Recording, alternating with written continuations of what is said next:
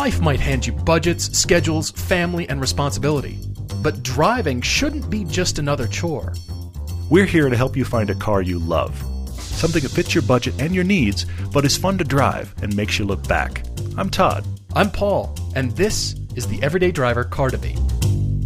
We're back. Thank you, guys. So many of you have been writing in on the podcast. We keep asking for you to write in, and are you writing in? We've done it to ourselves. We have. It's great. It's But fantastic. It's a great thing. We're getting fantastic. amazing emails. Like I said before, the one from Stonehaven in Scotland was so cool to hear from people. Totally. We're hearing from people literally all over the world, which is great. We thank you. We actually have all of the analytics to see all the unbelievable cities you guys are listening from. Thank you for that. It is cool to see that. We're seeing lots of good car debates. We're also seeing lots of really good commentary on our TV episodes that are currently playing on Velocity. Yes. Thank you for that's that, really by the cool. way. Hey, I'm glad it's Good out emails. People are tweeting at us. Hey, I caught the episode, and here's my opinion. Totally, love which is seeing great. that. Thank you for that. Just so you know, coming up in this podcast, this is a Topic Tuesday. Hey, happy Tuesday to you.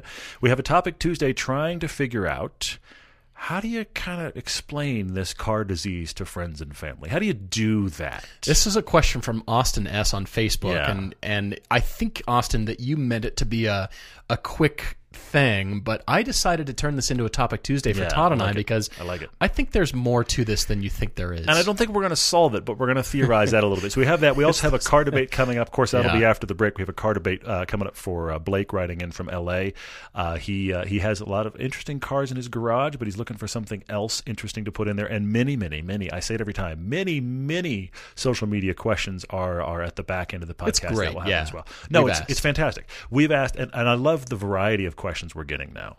And we have exceptions, but generally we try to not cover car debates in that range. We cover all kinds of other stuff. There's some really cool stuff coming up in this podcast for that. Yeah, for sure. And speaking of TV, this episode 6, so this is the final new episode for season 3, coming up Saturday, August 11th, 2018, 7:30 Eastern Time in the morning. But this is a couple of guys take the new Rubicon JL off to Moab, because the reason we did that was the Easter Jeep Safari is, of course, right around Easter time, and that car was there. And so the FCA press fleet, they called me and said, hey, we realize you guys are in Park City. Yeah, we're coming back. The new Jeep is right there. Do you want me to drive it up to you? Yeah. And we said, yes, please. And then we went, what are we going to do with it? Well, let's drive it back down to Moab. Let's promptly turn around, drive it right back. And this is our adventure episode for this season. We try to do an adventure episode for every season. And the common thread in most of those is Paul and I put ourselves in a situation we aren't normally in. First season, it was drifting. Yeah. Last season, it was lemons racing. This season, it was, I've never off-roaded. Have you ever off-roaded? Let's go off-roading. So it's actually very fun. My son went along, and so did Chance. So it's an interesting foursome of us just having a ball. So that's going to be a really fun episode.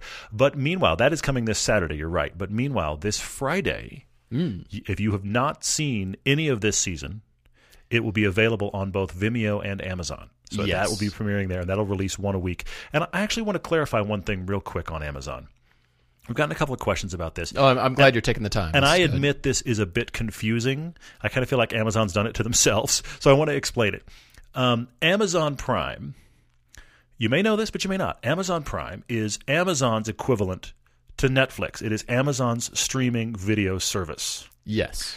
It is, honestly, if you look at the numbers, it is a bonus you get when you actually did Amazon Prime to get free shipping. I mean, like 75% of the people that do Amazon Prime do it for the free shipping. Well, that's the only reason, I think. So then you get video as a result. Now, a lot of people know about Amazon Prime as a video service because of Grand Tour, because when you spend, wait for it, $250 million to get the rights to a show, $250 million with a B. You can eat. You can go to dinner on that. You will eat well. You can pay some people with that. Yes. Clarkson will not be punching anybody for not getting a good steak when you're getting $250 million. I'm sorry. What? Wow, Too soon? Went there. Too soon? I don't think so. No, it wasn't too soon. So when you get $250 million, there you go. So Amazon, like Netflix, creates a lot of their own original content. But unlike Netflix, Amazon also has pretty much anything you want to watch. Yes, any old movie, any new movie, it's all on there. And it's ever expanding. Every time I go to my feed, hey, here's the new movies we had. The difference is Netflix doesn't have these two ranges.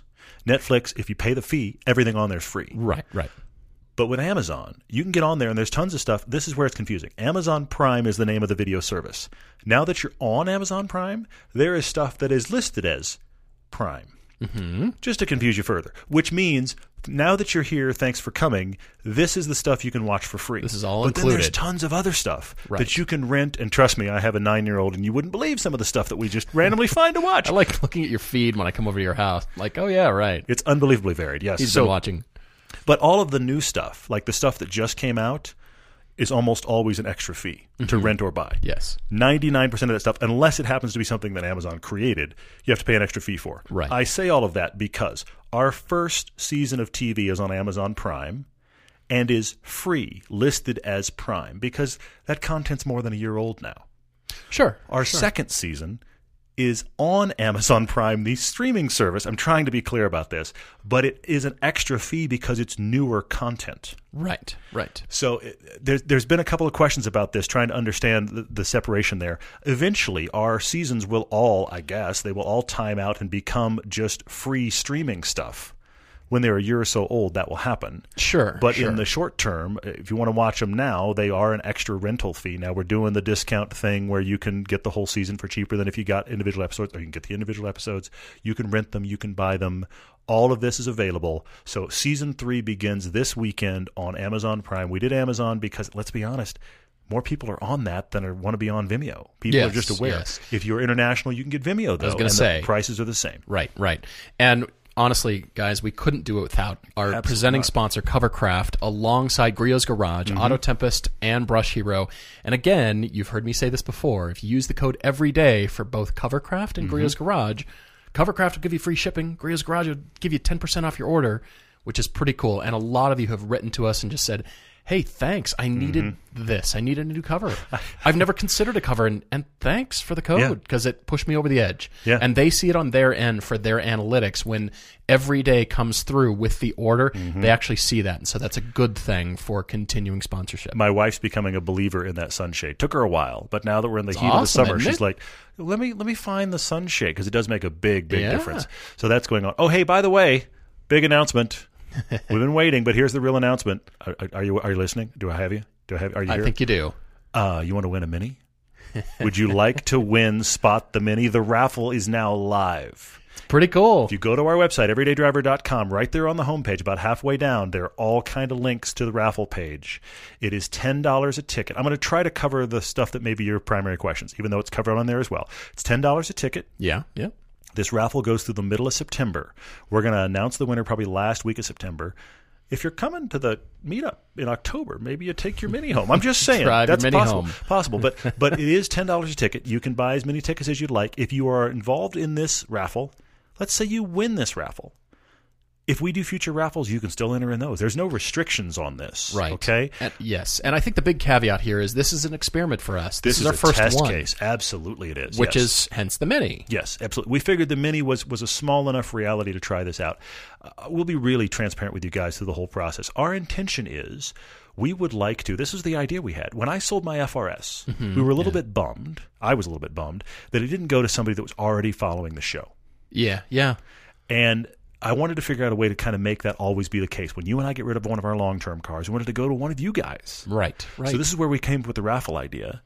If the Mini proves successful, and what we're doing in all of these cases, the Mini is the starter, there will be a minimum number of tickets. If we sell a minimum number of tickets, which for the Mini will be 500 tickets. If we sell 500, the Mini's going to somebody.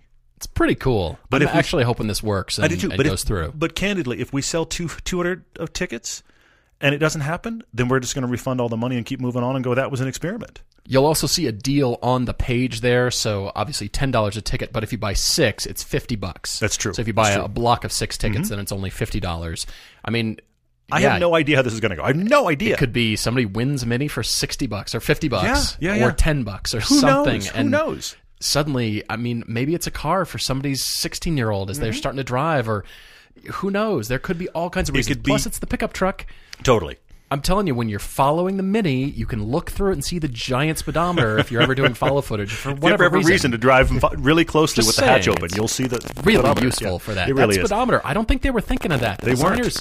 That team didn't think of that. They didn't think I was going to look at that. You're right. We got extra benefit. You could tell how fast you're going without looking inside your own car. That's quite impressive. Yes, so go to the page there, but there's also, I wanted to mention this before, and that is the Patreon page for Patreon creators. Yeah. And we have put this out there before, but I don't think we've mentioned this for probably a year-ish, somewhere in there. Yeah, it's been a while. We mentioned it last time. It's been a while.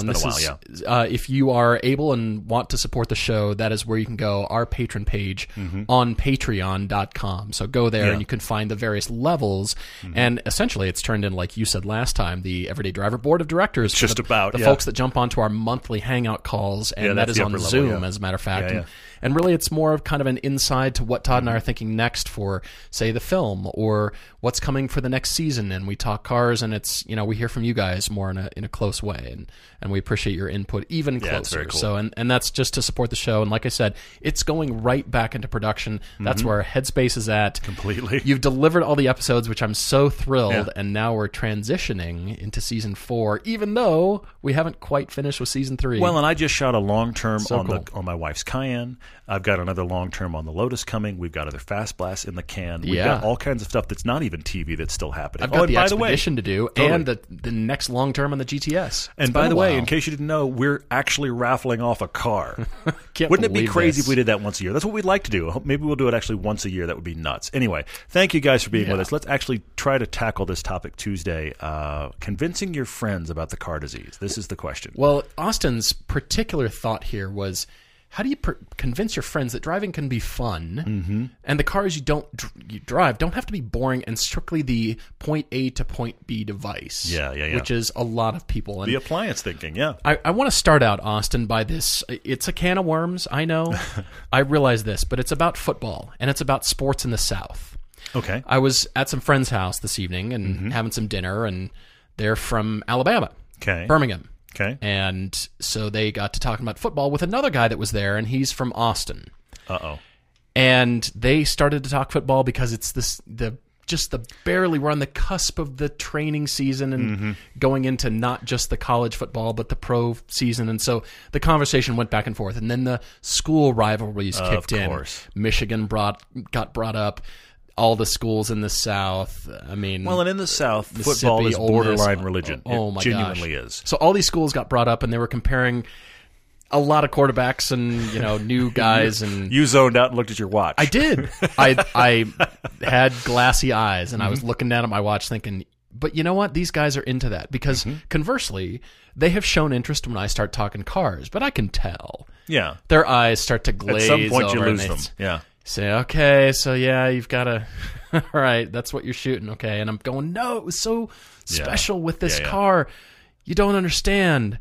And I think, Austin, that's where you're coming from. And so to start with, you've got to determine if there's a flicker of interest. What are the ingredients that we're working with here in your friends?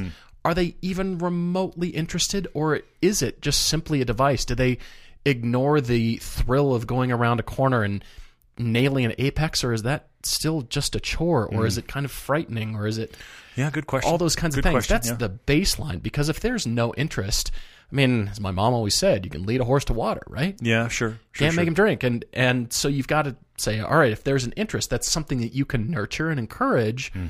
But on the other hand, me with college football, I'm going, guys, I don't know a whole lot about what you're talking about. Yeah. And, I live here in Utah. Of course, there's the BYU football team, and Utah, the Salt Lake Real team, but there's not a pro football team. Yeah. Well, Real is soccer, and you've got BYU versus the University of Utah. That's the big rivalry here. Yeah. There's that here, certainly. And then there's, I went to a visual communication you college. didn't exactly have a football team. No, that was the Art Sitter Easels. Who are we? What are we doing? Knives, yeah, exactly. There you go. Yeah.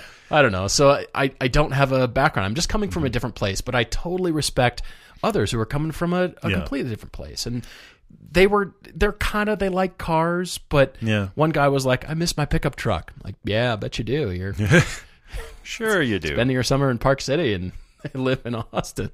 So I definitely get it. And so I just wanted to caveat that by saying everybody's got their interest level. I really tried to keep up. I was doing my best, but they did leave me in the dust. Of course they did.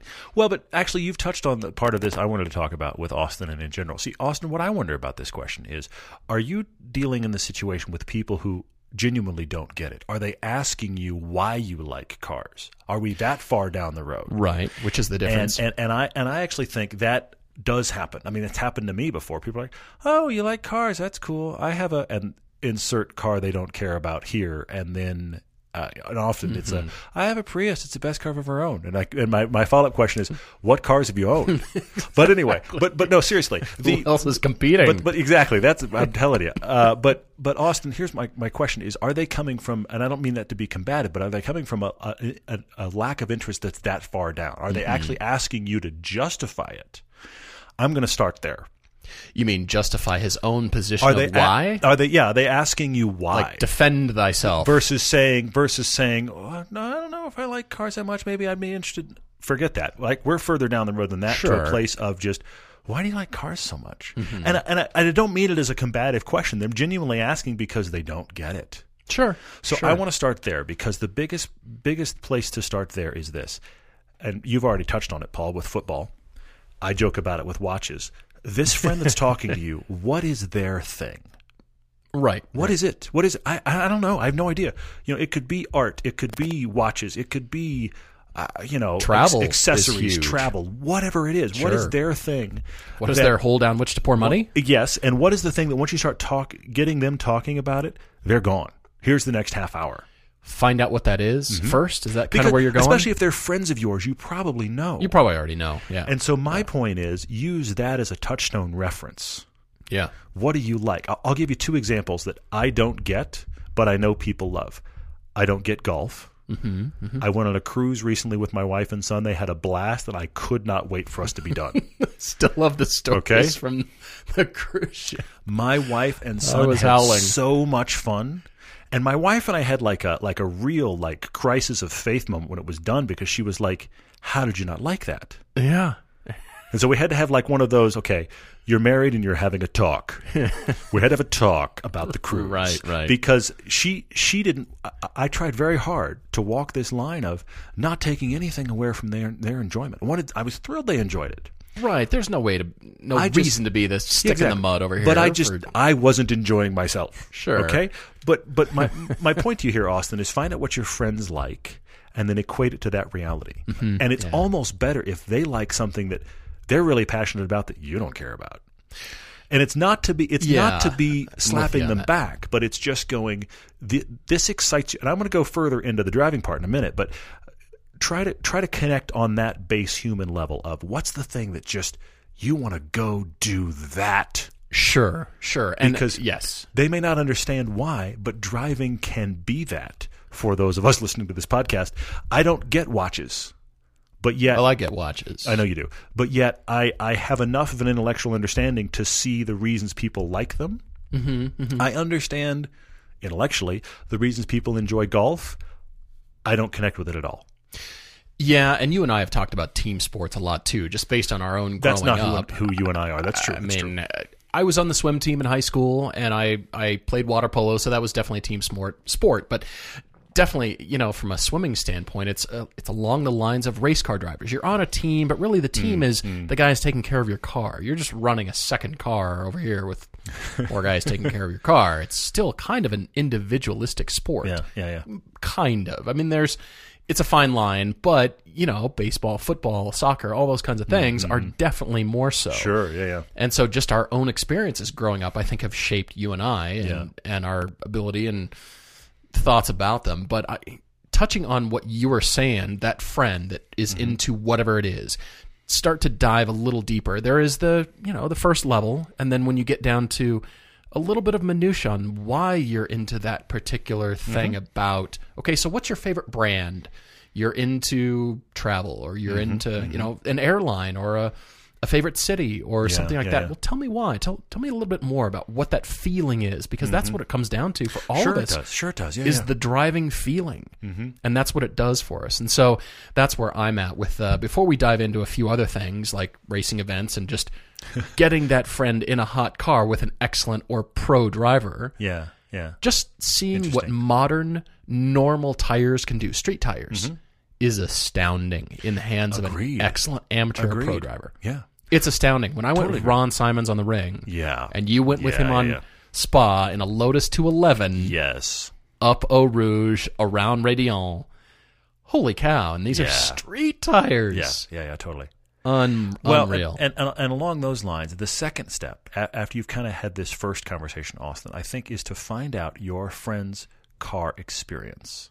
Because as we've talked about, this led us on the CUV discussion one time. We talked about the fact that if your experience with cars is you grow up riding around in the family's large SUV or minivan, and now you get to drive and you drive the large SUV or minivan, and you've never driven something small, light, focused, etc., you have no life experience that tells you, I could be in something different. So what do you buy? You buy something large.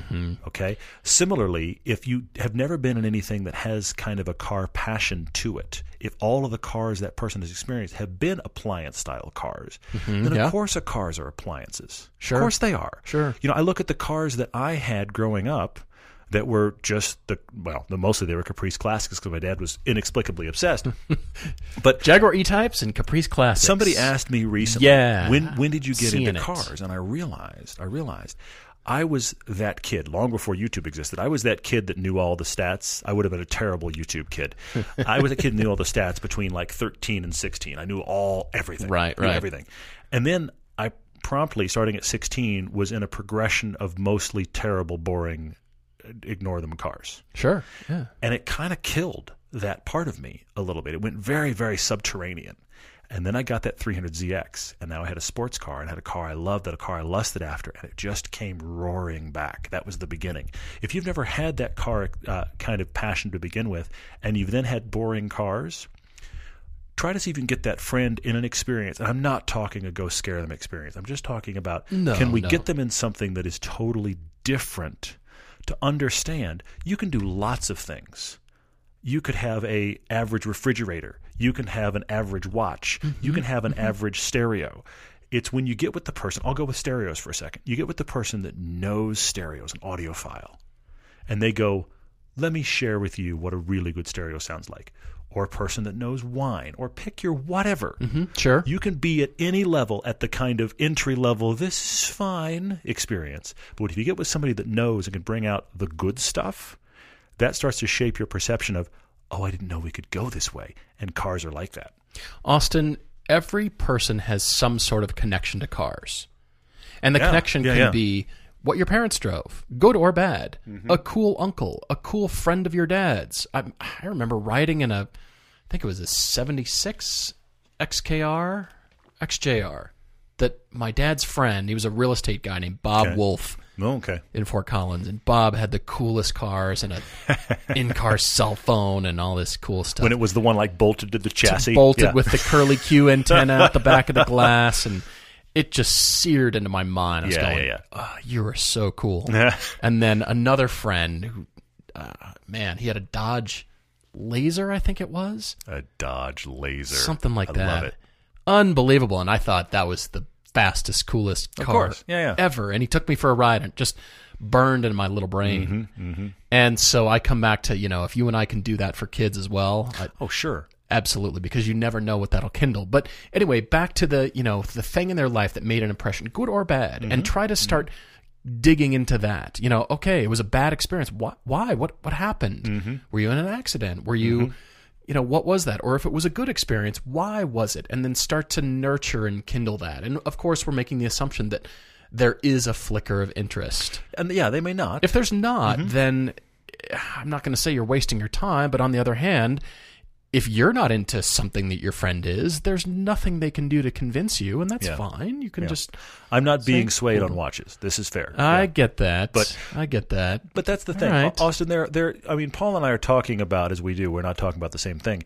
Paul and I are talking about the two layers of this. Layer one is your friend is just going, I don't get it. Why do you like cars? Layer two is, I kind of like cars. Either one of those, the first one, you can at least explain yourself and be like, let me put it into your terms. The second one is there are so many layers, and we could go for the next hour. We won't, but we could, about if you have a friend who's kind of interested, how do you get them more interested? And I would just say it is that car life experience. And that could be autocross. That could be karting. Go to like a K1 Speed indoor electric karts. Have they done that? Because even that's a great place, even that, which isn't expensive and doesn't feel like real cars, but you can feel so much of what it's doing that in certain cars starts to translate back out of the karts into real life. But it's so different. If your friend drives a Suburban and you take them karting, these two things do not relate. Yeah. But you can then talk about the karting and be like, some of that experience is available in a sports car.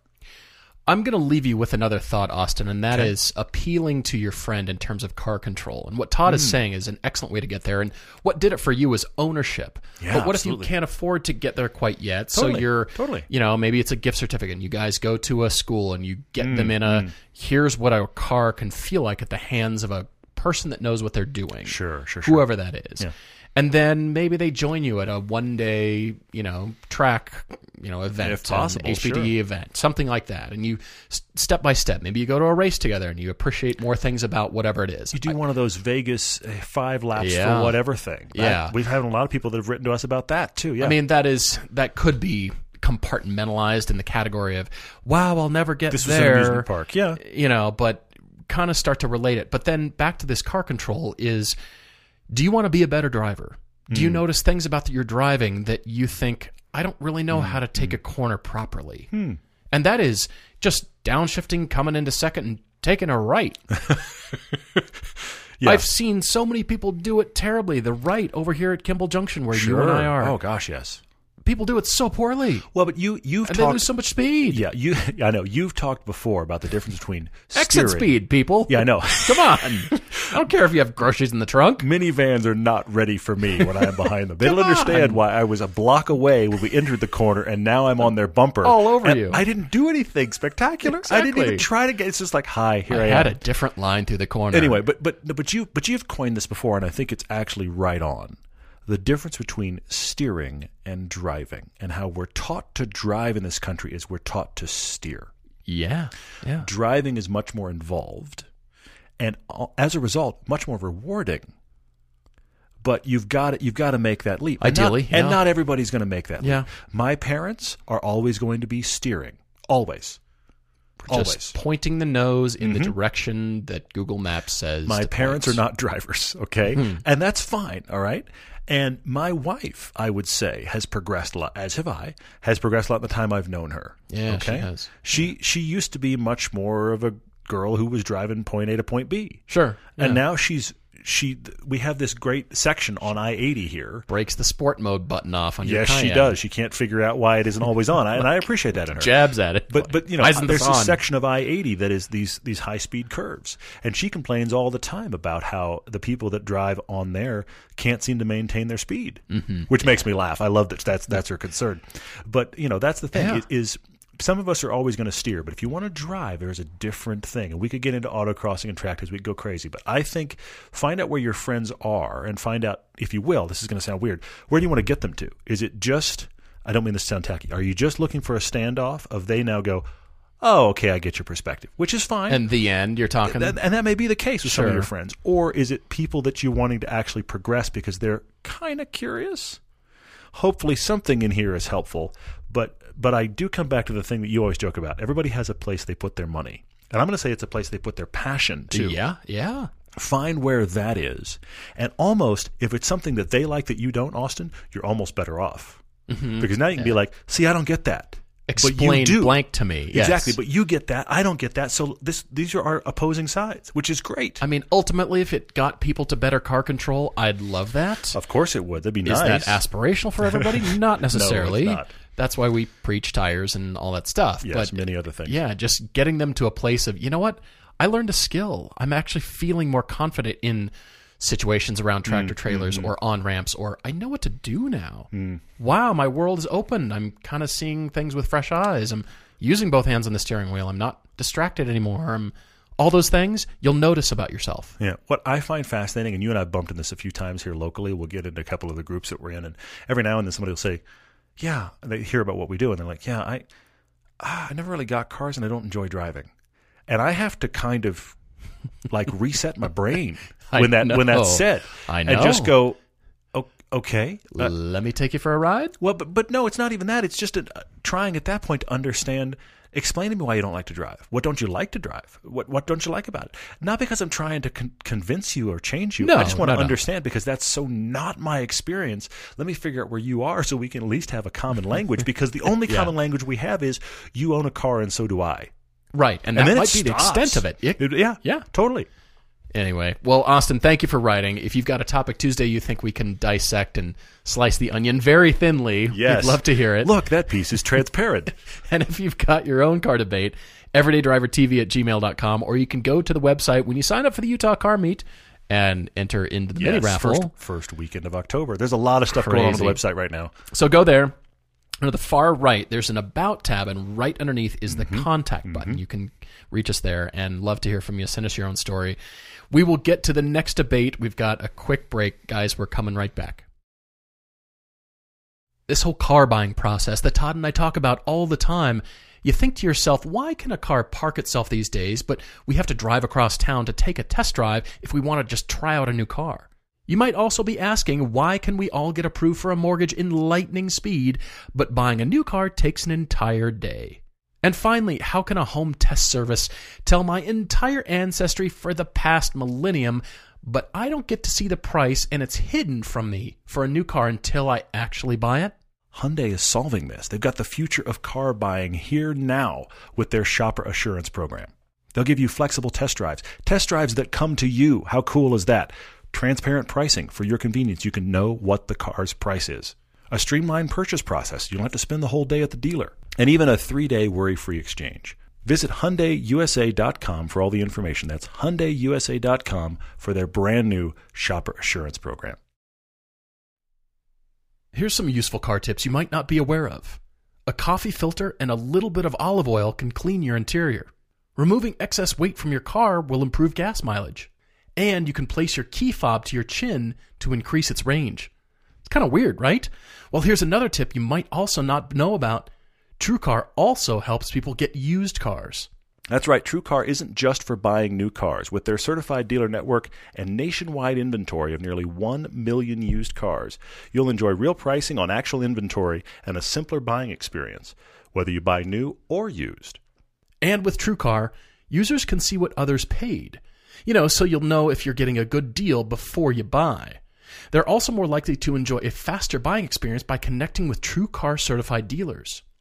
When you're ready to buy a new or used car, check out TrueCar and enjoy a more confident car buying experience. Some features are not available in all states. Technology Truths, brought to you by Geico. Technology Truths. Truth, you will certainly send any text about your supervisor to your supervisor. What's with Janet's bangs? Did she lose a bet with a weed whacker? LOL. And send. Wait, no. Truth, it's so easy to switch and save on car insurance at Geico.com. Janet, I think my phone was hacked or something. Geico, 15 minutes could save you 15% or more. Hey guys, I think I've mentioned this before, but I actually used to host a country music station. We have a new sponsor. It's Wrangler Jeans, and I read the copy and I thought, there's only one way to do this. Deep breath, Wrangler Jeans. You ready? Everybody has a favorite pair of jeans. The pair that fits perfectly and always looks great. The pair you wear out at night, at home, on the couch, at work, wherever. No one knows this better than Wrangler, the authority on jeans. Using their expertise in comfort and durability and applying it to a new line of modern fits and styles. Wrangler jeans are made for the modern-day adventurers, the go-getters, the folks who like to keep moving, whether you ride a bike, a bronc, a skateboard, or even drive a car.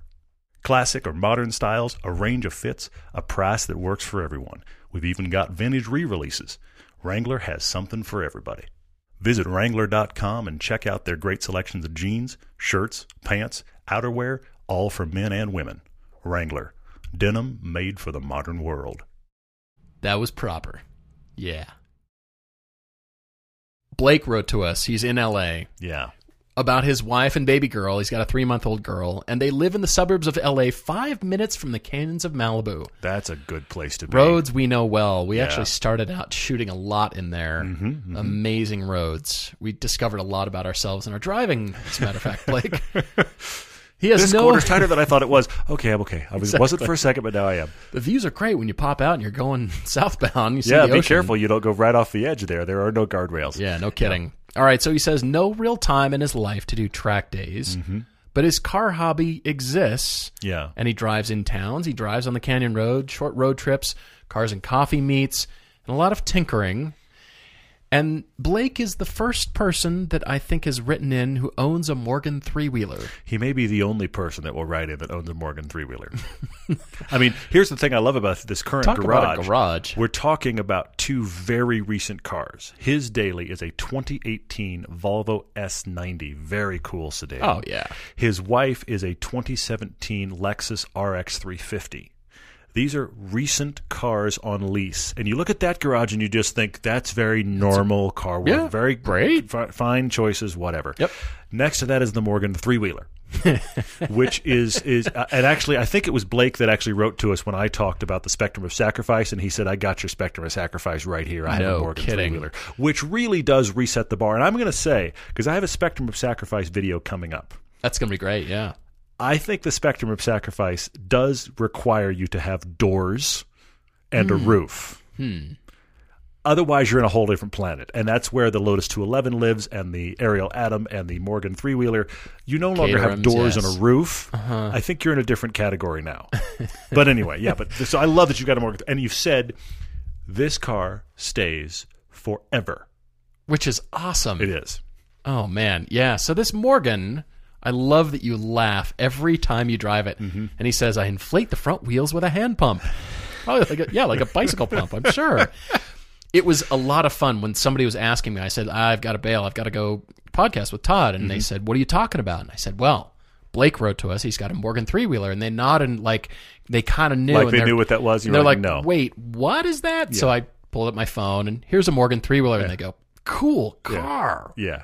Wow, that's totally different. But what Blake is looking for is something between the Morgan and the Volvo. Talk about the Spectrum of Sacrifice. Most of the car world is between those two, Blake. This is a wide swath of the world. So here's the deal. He has written to us that all of these cars are staying. He's adding, that's right, a fourth car to the garage, with a garage of past cars that he's driven that include a lot of really nice BMWs, a 95 Chevy Impala SS, a couple of Nissan Sentras SERs, the turbo kind. Yeah. Those crazy little things. What else? Volkswagen Golf R, so the 2013 Golf R. But he's had a 2015 M235i. He's had a 98 BMW 740i. He's had... what else? 75 BMW 2002. So no more BMWs. He's an enthusiast. Well, you picked one anyway. BMWs. Okay, good. I actually have four to consider. Of course you did. Okay. But what he's saying is these previous choices have felt too numb and boring for the streets, despite their great drivetrains. M235i and Golf R were looking in your direction. Yeah. But he says, I actually have fond memories of that Nissan Sentra SER. It's just a cube. It's just a box. But it was so much fun. And he said... Playful. It's got personality. Very much so. And he said, ideally, this next car would be something that excites while still being functional enough that his wife might be comfortable in it. Yes, because by the way... Morgan three-wheeler? I get the impression more comfortable? that she takes a wide berth walking around the parked Morgan three-wheeler. I mean, her demeanor, according to Blake, her demeanor is, this is the thing that's going to kill you, honey. That's her feeling on the Morgan three-wheeler. Yeah, right. So she's not getting anywhere near getting in it, let alone riding around in it or driving. None of that is happening. He's hoping to find a fun car for canyons, cars and coffee, this kind of thing, that his wife might actually, I don't know, get in, or let's be really crazy, could consider driving. Right. But if you think about how fringe, and I do mean that in the best way, how fringe the Morgan three-wheeler is, we need to be in that world, but usable. Yeah. Well, he says the classics that he might be attracted to, they've got to light up his senses, the smells, the noises, the mechanicals. Sure. He said, I don't care about reliability. I don't care about the gizmos, the electronics. And even functionality is kind of a gray area here. That could be coming back and forth, because he actually suggested things that he's considering are an early 70s Pantera. Notice that. And he said, maybe this is a horrible idea, but still, I have a Morgan, so, that's how I think. Yeah. But he's considered Alfa Romeo GTV from the 60s or 70s. Those are cool. He's considered a 3.2 Porsche Carrera, which I like. Yeah, the one with the G50 from the late 80s. That's a really cool car. He's thought of the 987 Cayman, the 997 Carrera, Ferrari F355, but he does kind of double gulp at that engine out maintenance thing. Yep. Or something out of left field like a Volvo P1800, any of the Lotus E-cars, Elan, Elise, Evora, Jaguar E-Type, Porsche 356, or the, say a pre-75 smog-exempt 911. And he says this budget is complicated because I think what he's saying is I can justify anything that really stirs his heart. Yeah. I mean, I'm going to keep it under, I'll say 70-ish, somewhere in there. I guess, based on his description, I'm guessing, and the stuff that he's listed he's looking at, with like the G50 3.2 Carrera and the Pantera, I think we're dealing in 50 to 70K. I think that's the approximate ballpark. But you're right. There's no hard and fast rule here. That's a lot of money. It's a lot of money for a lot of choices. We get that. Yep. We get that. All right. So I've got a list of things, and I think I have the car that you should land on because it is different than anything else. But I'm jumping in with some BMWs. I think you should take a serious look at that 2011 1M. Okay. Like that. I love your 356 idea, and I love maybe a 914 to look at, but back to the BMWs. Okay. Any E30 M3 that you can afford has See, that's actually excellent. The noises, the mechanicals. Who cares about the electronics? They're generally reliable. I'll say that with a quavering voice. Well, but I think most people that drive M3s luckily are living in a world of enthusiasts now where the people that have them, I think, with exceptions, generally drive them and make sure they run right. Yeah, true. So it's not just a random BMW that people are like. I think the E46 is in a problem place comparatively. Because I think the E46 is owned by some enthusiasts that have got money and want it to run, and some people that are just so thrilled to have one, but yet they're slowly running into the ground because they can put no money into it. Well, yeah. The E30 M3s, those are driver cars. And I think if you get one that is in the average, like it may be a 10-footer. It's not pristine when you're up close, but this person drove it and they keep it running well. I think that car, you said your 2002 was a money pit. Unfortunately, I've never heard any other story than 2002's a money pits. Right. But I think E30s really... As much as I don't want you in another BMW, I think that may be the only exception to that rule for me. I think that's a great one. It's up there because I keep thinking about your wife, and actually, what if the two of you went out to dinner or something in this car? But then I keep thinking about your noises, mechanicals, and questionable functionality, reliability proclivities. You'd like a questionable car. We could help you, sir. I'm back and forth, and if you own a Morgan, a BMW Isetta might be for you. Who knew? There's who the owner is, right there. But the last you could double park it with the Morgan three-wheeler and still have space behind. Your wife walk out the garage and be like, "What have you done?" Can you imagine? Just paint that visual in your mind. The last BMW I think you should actually take a close look at is the 89 to 91 BMW Z1 with the vertical doors, the doors that drop into the body. Can you even ship those over here? I found 2 of them for sale in the U.S. Did you really? What are they running? They're expensive, admittedly. They're like $60,000, but low miles, like 10,000 miles. It's like BMW does a Wrangler. That's what I've always thought of. It's like, let's see how many pieces we can take off of this. Keep driving it. Super cool. The designer was one of the guys that ended up going to design the 986 Boxster, the original Boxster. I like the quirkiness. It's not the fastest, most powerful, but it's just fun. The doors drop into the tub. It's a talking point, instant conversation, instant friends. Yeah. It could work, but I get they're expensive. So if we're going to spend that kind of money, and you said this Nissan Sentra SER really lit your candle. Yeah. How about a 92 Ford Escort RS Cosworth? Whoa. It's a box that everybody will fawn over. Yeah. They're expensive. Are they actually even this cheap? Are they in this world? I'm guessing those are 6-figure cars, aren't they? They might be. They might be. But if you shop hard and you put it out there that you're looking. So the 92 to 96 Ford Escort RS. That's pretty hardcore. Double wing on the back. Yeah. Actually, you might be able to do it. You might, depending on the car. Wheeler Dealers actually restored one, and they sold it for a pretty good amount, but it wasn't $100,000. Okay. Because it's a box that everybody who's a car enthusiast will go, what? One of those showed up. Yeah, one of those showed up. Or, you know what? I love the visual of one of those running the LA Canyons. And not trying to hoon the LA Canyons, just running. Just running at like 80% through the LA Canyons and just making that noise in there. Did that really just go by?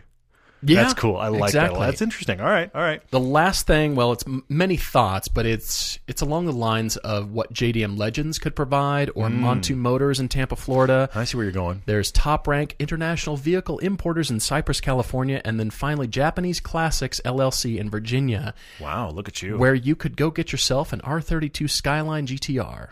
Yeah. Talk about different. Your wife would ride with you. She might not want to drive it. Well, she could get in on the driver's side and wonder where the wheel went. That's what would really happen. Exactly. I thought I was driving. Nope, right-hand drive. But I'm just saying, is this your new project? And if it's not, chasing those cars and what they already have on their websites. By the way, I found the Mazda AZ1, the AutoZam, for $16,900 on there that I have to show you. I shouldn't like that car as much as I do. It's all bad news. $16,900, and it's all perfect. Bad news. It's perfect. Yeah. Ready to go. By the way, one of you recently sent me an Isuzu, the Via Cross. Yeah, the Via Cross. On your local Craigslist. Is that really doing it for you? It was pristine. Really? I looked at that ad far longer than I should have. I was like, really? Am I really looking at this? Car for a particular person. Apparently, I am that weirdo. That's the particular person that I am, yes. Blake, last car for you is an Acura NSX. First generation.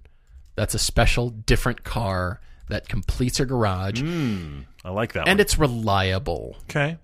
That's why I came to it. Your wife might even drive it because that was the whole point of an NSX when it came out. Drive it like a Civic or an Accord or wind it up and go have fun at a track. Okay.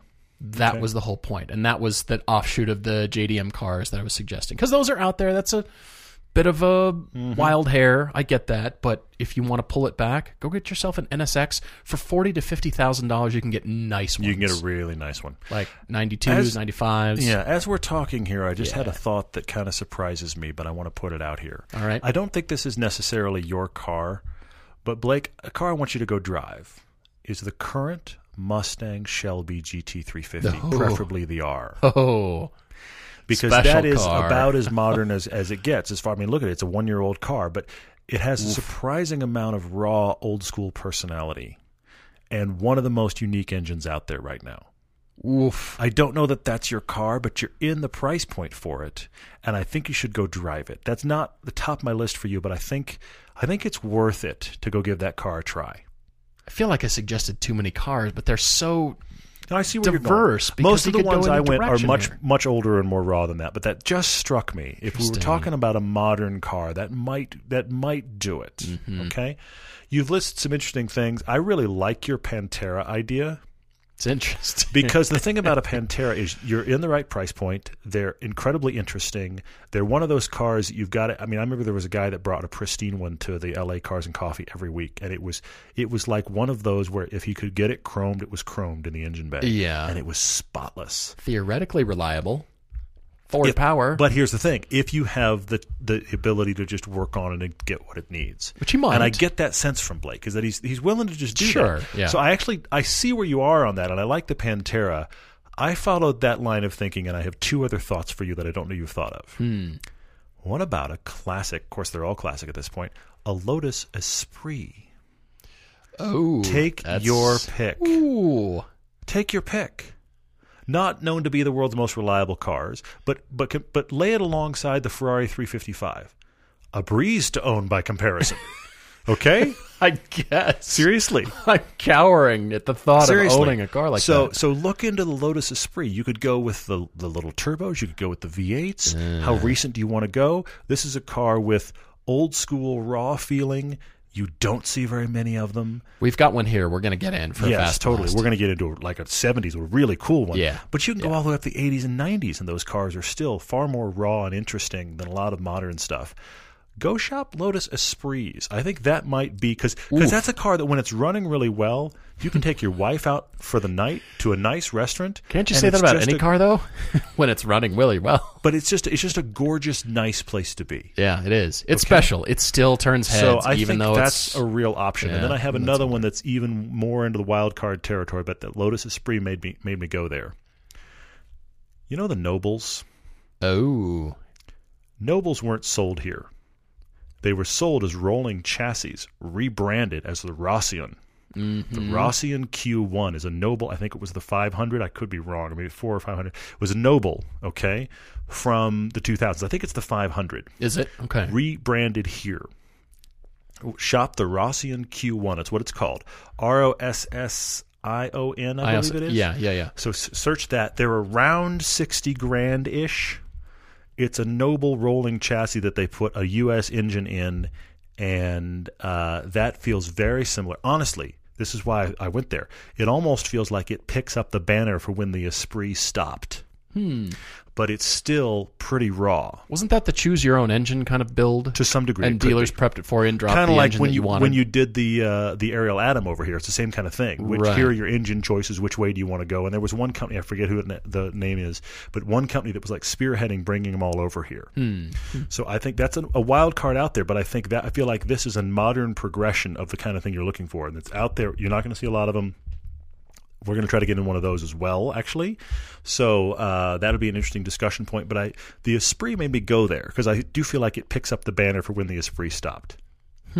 Hopefully, Blake, we found you a car. I'm excited for you to get into something just interesting. Yeah, he's already owns interesting. Yes, for sure. But let's get interesting with doors. I'm getting crazy. Interesting. You know what? Here's what's crazy. Your BMW Z1 with the doors that drop, that has more creature comforts than his Morgan. It does, actually. It's the BMW Wrangler, and it's got more creature comforts than his Morgan does. I'm still dreaming about that Cosworth, RS Cosworth, too. Hey, Blake, if we come to L.A., can we drive your Morgan? I'm just putting it out there. I'm just saying. He might let us. Put it on camera. All right. Well, like I said, if you've got your own debate, please write to us. We've got to jump to questions now on social media. There's a question from Ben Check Davis on Facebook asking about his best friend's wife wants to teach his wife to drive stick in his 09 Mazda Speed 3. You know, the one with all the torque steer, right? Yeah, The one with the turbo, light switchy, hairpin trigger, turbo, blam, turbo. Be careful, this car turns right. That's really what happens, yes. He's really asking our opinion. Do I let this happen? Do I not let this happen? There's going to be a lot of giggling involved. I suppose the whine should happen later. Later, not ahead of time. But the giggling will happen. I'm just wondering. I've been debating this for the afternoon because a lot of people, when they're starting to drive manual transmissions, they have the foot spasm on the throttle, and they inadvertently just blast it all the way because they're thinking about their left leg and letting the clutch out. And then you say, give it gas, and they give it all the gas. This has how much gas can I give this? Yeah. And that car is kind of twitchy. It's going to go right. It's going to go right. It's going to pull to the right. Yeah. And I just thought, well, maybe, but it depends on if you trust her and she's a good teacher, because that car could work. It could work. I'm just saying, I like that your best friend. I like that it's the wives doing this. This is the thing that I think is best about it. That's what I'm attracted to. I think it's fantastic about it. But then I think if she gets a twitchy right foot, she's just the turbo's gonna come on in a big way. It is, for sure. She's gonna learn about what this whole torque steer thing is about. Big time. And if she lets the clutch out at all, she's going to be a rocket ship. Yeah. Ben, this is why I'm debating this. Seriously, Ben, I actually really like this, but I have a couple of kind of baseline questions you need to answer that I don't have here in this question, and that is, first off, does your wife want to learn to drive stick, or is she feeling pressured to learn to drive stick? Okay, yeah. If she genuinely wants to learn, I think that's fantastic, and I think she should. And I also think, Ben, I'm saving you a fight. You should not teach her. Yes. So along comes her best friend. Now, this is the second baseline question. Has your wife's best friend ever driven your Mazda Speed? Well, it's his best friend's wife. But still. Either way. They all get along. We're all friends here, is my point. They're getting along. Has she ever driven your Mazda Speed 3? I mean, has she driven? And how well can she drive stick? Mm-hmm. If she's comfortable driving the car and has driven it, because she's also going to need to be able to explain the realities of how this car drives. If she's comfortable driving stick and has driven your Mazda Speed 3, I think this is a fantastic idea if your wife wants to do it. It saves you a fight. I'm telling you right now, it saves you a fight, because the two of them will just enjoy this experience by and large, and you will get the benefit of the fact your wife learns to drive stick, which is really cool. So I say yes, but you've got to establish those baseline questions first. I mean, there's going to be the practice sessions. Once she's up to a particular level, then you and she can go drive together. Oh, and start in the world's blankest parking lot. Yeah, and there can't be the curbs with the street lights in the middle. None of the parking curbs. It has to be totally blank. Yes, but because there will be much, like I say, without trying, this car will go right. And also, people forget to actually steer. I've noticed this. Oh, yes. Because you're concentrating so hard on this weird clutch thing. When you're first starting, no other actual driving goes on. Actually, look out the front windshield and just point the car in a safe direction, please? Hopefully, yeah. People forget. They just stab the throttle, jab at it, and then they forget to steer. What does this pedal do?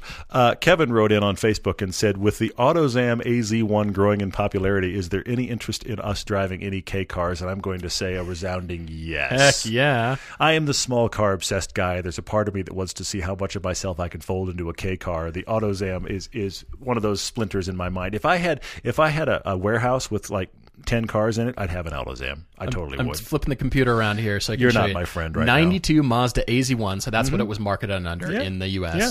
Montu Motors, right now for sale, $16,900. It's a 0.6 of a liter 3-cylinder car. How cool is this thing? It's incredibly cool. It's tiny. Look at this interior. Cool. I wish I could show this to you. Montu Motors, go look that up. Recently, you and I talked about the Suzuki Cappuccino. Yes. And then a couple of you sent me links. That was a rabbit hole I was down for a full day because of the number of those. And the links you sent me, by the way, were even more insidious because they were links of companies in Japan that are ready to ship them over. Oh, they want your business and they're ready to ship? It's like this. It was a Japanese website. It was, a website, but the company was in Japan and it was listed in dollars. So they're ready for orders. This car you can, and I'm finding multiple. It was all bad. I didn't even share with you the terrible fever dream I had this day. Oh no! Because there were multiple Suzuki Cappuccinos over there that were like $6,000, and I thought, do I need a Suzuki Cappuccino? Do I need a slidey winter car? I really don't. My wife would look at me like I'd grown another head. If that got unloaded in the driveway, she'd be like, "What has just happened? Is this a car for our son?" And I would giggle so much. So, yes, I want to drive some K cars. Those are the top two on my list, the AutoZam and the Cappuccino. But at some point, we'll get into some because they would be a laugh. I'd like to do the Honda Beat, too. Drive one of those. There's actually one of those locally. We should see if we can get into that. See if we can get that. EWH105 on Instagram asked, what is the best model name for a car? And also the worst. So I'm going to start with the best. Okay. It's all the Lamborghini names. Come on. Oh, sure, yeah. The Pagani Huayra. That's up there, yeah. The Triumph Spitfire, the Sunbeam Tiger, and all the Aston names and all the TVR names. Those are cool names. I like all those, okay. But the worst, I've decided, are the Cimarron, the Catera, the Gremlin, and the most recent Japanese supercar that's called the Aspark Owl Supercar. It's electric and it's fast and... That sounds fantastic. Kind of ugly, and it's terribly named. Aspark Owl. Do the lights turn all the way around? I'm sure they do. Something turns all around. Something very owl. Yeah. Yes. That's horrible. Yikes. Yeah. Shane Mulhern asked, do we run winter tires on our SUVs? Yes. You betcha. Yes. All-wheel drive does not solve the winter problem. Tires do. Nor does weight. This is true. Does weight. Actually, weight can cause winter problems. You started off just fine, but stopping's going to be an issue. Yeah. All right, what else? Scott D's question, he said 2020 he's projecting. The show is doing great. Well, let's hope so. Yeah. He said, well, will there be a second annual trip to a track, Pilgrimage 2? Oh. Where will it be? Oh, you and I have talked about this. We have. Have we talked about this on the podcast at all? I don't think we ever have. We've rarely shared this idea. It's actually been bandied about rather frequently, as a matter of fact, Scott. But I would say covertly, because you and I, the thing for us, and a little side note here real quick, the thing for us is, as you know, listening to this podcast, literally this podcast is recorded on the weekend we would have been in Germany. Okay? Sad to not be there, but this is the first year in 4 years that we have not gone. We expect to go next year. Just the dates didn't work right this year. Okay? So we expect to go next year. I would like to get that trip at capacity happening every year indefinitely. You and I want to do that trip indefinitely. Once that happens, and maybe it'll happen simultaneously, we have a whole other trip idea that we would like to do in Europe that is honestly a little more couple-friendly. Yep. The problem is that once you start expanding out trips in Europe to be more than just a couple of focused days of driving, guess what? The price starts going up. So our concern has been the actual focused ring and spa trip is expensive enough once we add other things. And I want you to tell about the trip. Once we add other things, I wonder people's interest, but maybe we should put it out there and see what people think, because we do have another idea that we could actually execute fairly quickly. The trip is, go ahead and look up Ronda, Spain, Scott. Oh, it is pretty. RONDA. It's a city in Spain that is in the Malaga province. You can look everything up on the internet about this place. Astounding, beautiful. It just so happens to be pretty close to Ascari racetrack in Spain. Yes, it is. And the Ascari racetrack is only a day's drive from Portimao in Portugal. And these cities have about the same latitude as Los Angeles in the wintertime. So guess when we'd be going. Now, the trip has not been planned. The Pilgrimage 1, the regularly scheduled programming is still in the works. It's still being planned. And we want that to be very much a thing. But a trip like this would definitely increase the tourism. Hey, let's go spend a day at the beach. Hey, let's go explore Ronda. Totally, yeah. Let's go drive the cars from Spain to Portugal along the coast. And just so you guys know, this is a trip we have talked about at length with our friends at RSR who do all the car rentals for the Ring and Spa. They have cars that winter down there. So this would be us kind of piggybacking on an idea they've already built. We're helping them out. Seriously. That's all we're doing. But we talked about them. We talked with them about this at length because they have contacts at Ascari, which of course is a private racetrack. But if you have the right contacts, and they do, you can get on there. So to expound on what you're talking about, it literally would be a day on the coast of Portugal, which doesn't sound like a bad day at all. Be at the beach or explore town or whatever, and then a day on Portimao, and then a day driving through Spain. In these cars, winding up at Ronda, doing a day of tourism in Ronda.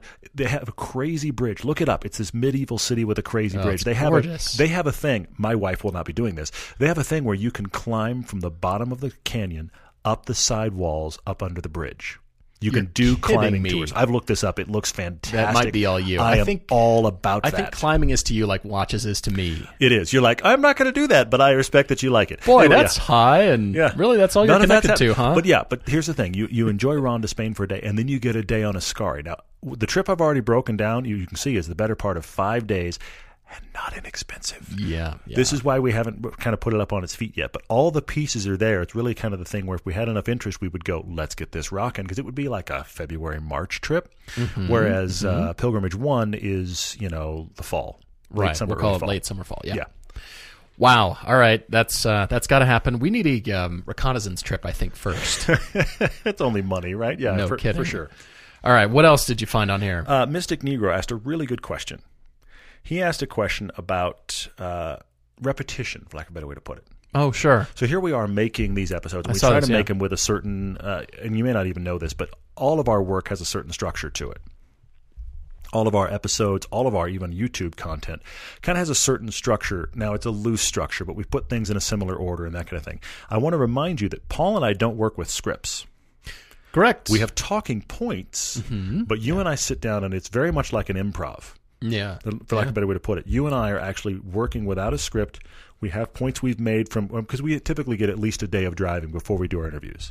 So we've had some soak time with the car. Sometimes fast blasts are like, sometimes it's like, turn the key, baby. Yeah, exactly. And you're going. You have 10 minutes. Let best the of thoughts luck. flow. This happens. And some of those fast blasts are crazy how they work well, but you're right.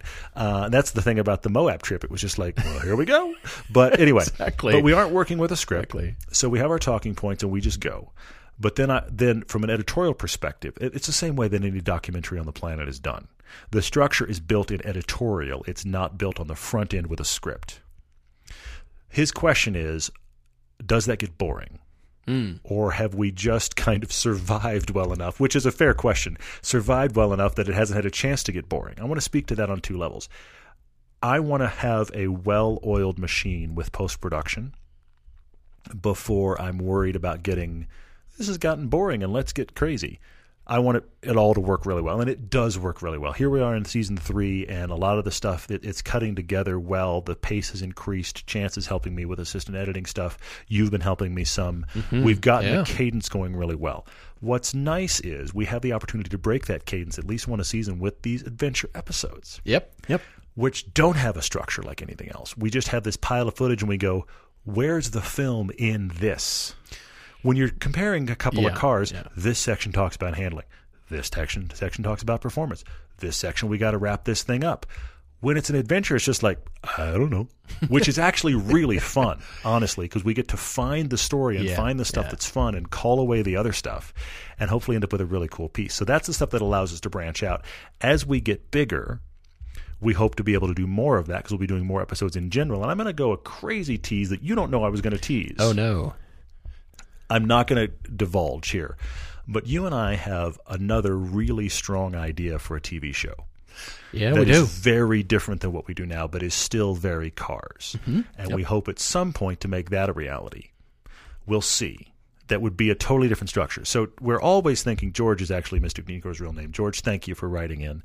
And so I guess I'm kind of all over the map on your question, but there's the headspace. Dried Up Fob on Instagram asked about downshifting. How high do you blip the throttle? Says, I was having issues with over-revving. Any insight would be helpful.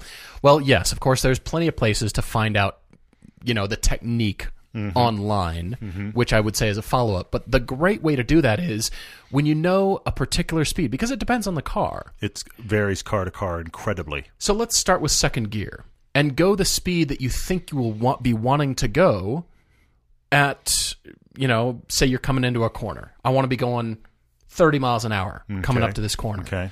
Well, drive in second gear at 30 miles an hour, and where's the needle on the tack? You could unpack it that Go way. look. I see that, yeah. Where is it at 40?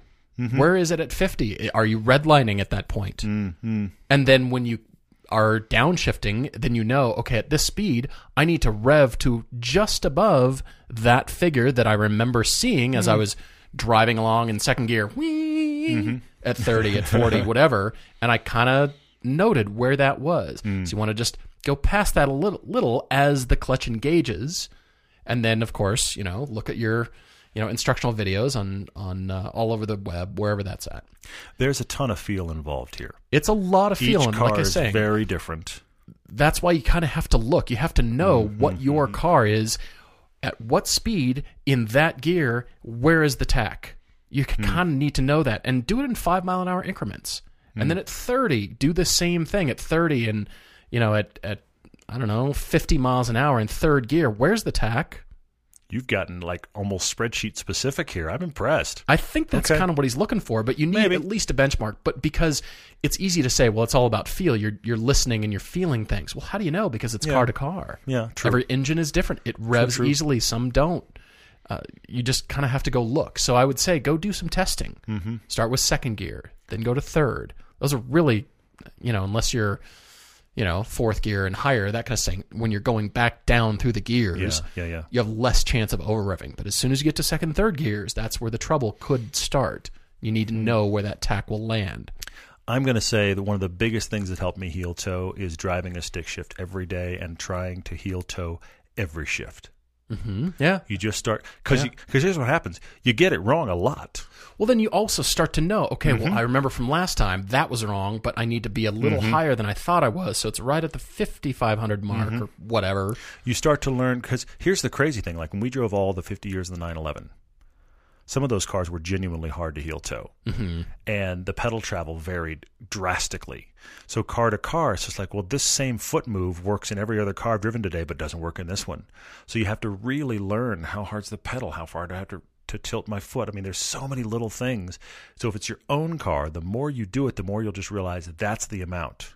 I know that sounds just, not conclusive. You've been far more conclusive than I have, but it's interesting how that might be a little bit too specific, but we'll see though. It's a good place to start just to find out absolutely how does my car rev in that gear at that speed? Yeah, I don't know. Let's go find out.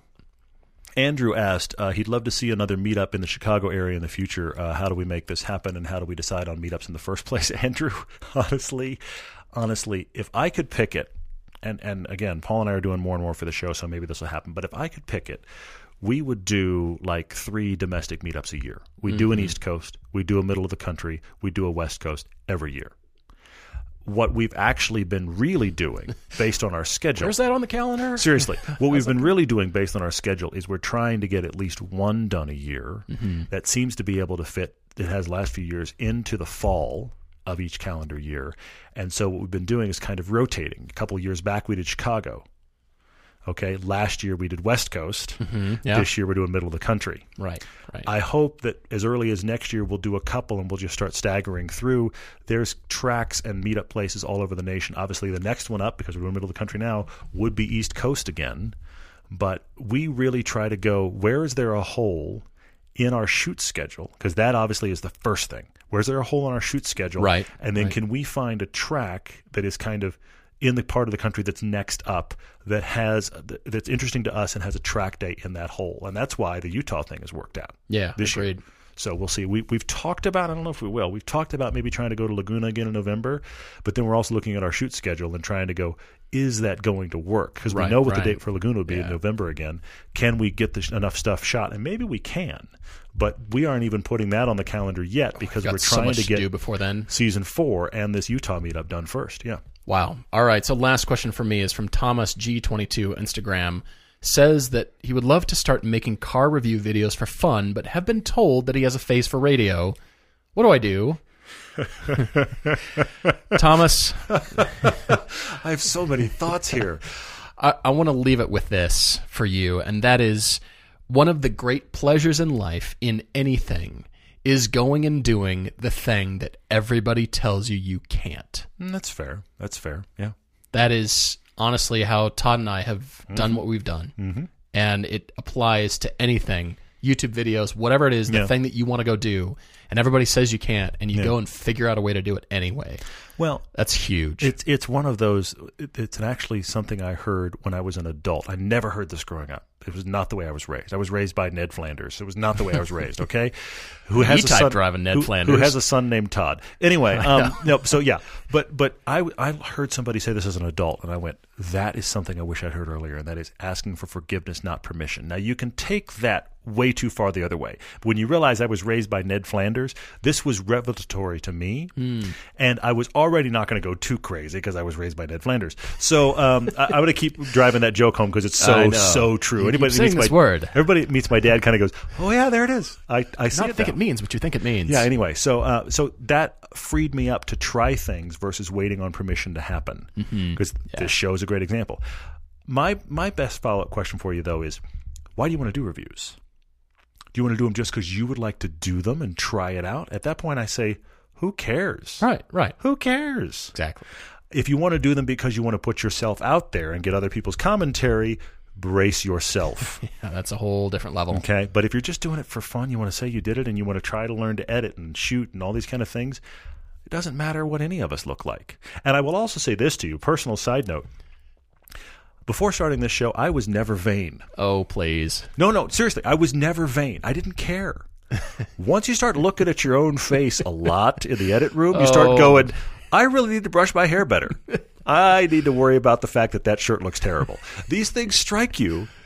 We're all very critical of ourselves. I'm the same way. I know, but it was funny to me to realize 2 or 3 years into doing the show, to realize that honestly, before I started the show, I almost never thought about how I looked. 2 or 3 years into doing the show, after staring at my own face in editorial over and over and over, I started going, I got some stuff to worry about. You know? I mean, it just happens. So brace yourself for that reality, too. You will suddenly be like, I'm surprisingly vain. Yeah, anyway. Hey, you've got hair to brush. You know, be happy. True, but it's still all over the place, which is part of the fun.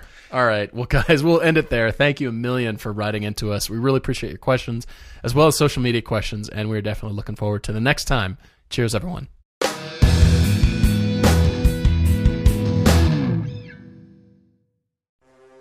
Hey, it's Shaq, your official spokesperson for Podcast One Sportsnet. And 2019 is starting off in a very big way thanks to my friends and exclusive partners, BetOnline.ag. I'm not sure what kind of gift you got this holiday season, but I'm betting it's not as good as an all-expenses-paid trip to the big game. That's right, we're talking round-trip flight, hotel, VIP tailgate party, and tickets to the big game for you and the guests here in my town of Atlanta, Georgia. How do you enter? Simple. Go to BetOnline.ag. Sign up for a BetOnline.ag account. Use the promo code BIGGAME and enter in the contest. Our exclusive partners at BetOnline.ag have the golden tickets to the big game. Don't miss out. This promotion ends January 28th. Visit BetOnline.ag today for all the details and use the promo code BIGGAME. Game. ADT can design and install a smart home just for you, backed by 24/7 protection. A new smart home at your service, customized for your lifestyle. Set up custom automations unique to your home to automatically do the things like lock the doors or set the thermostat when you leave. Even close your garage door from virtually anywhere. ADT will set up your home with multiple smart home devices and security features like indoor and outdoor cameras, locks, lights, and garage door control, even video doorbells. Visit ADT.com/podcasts to learn more about how ADT can design and install a secure smart home just for you.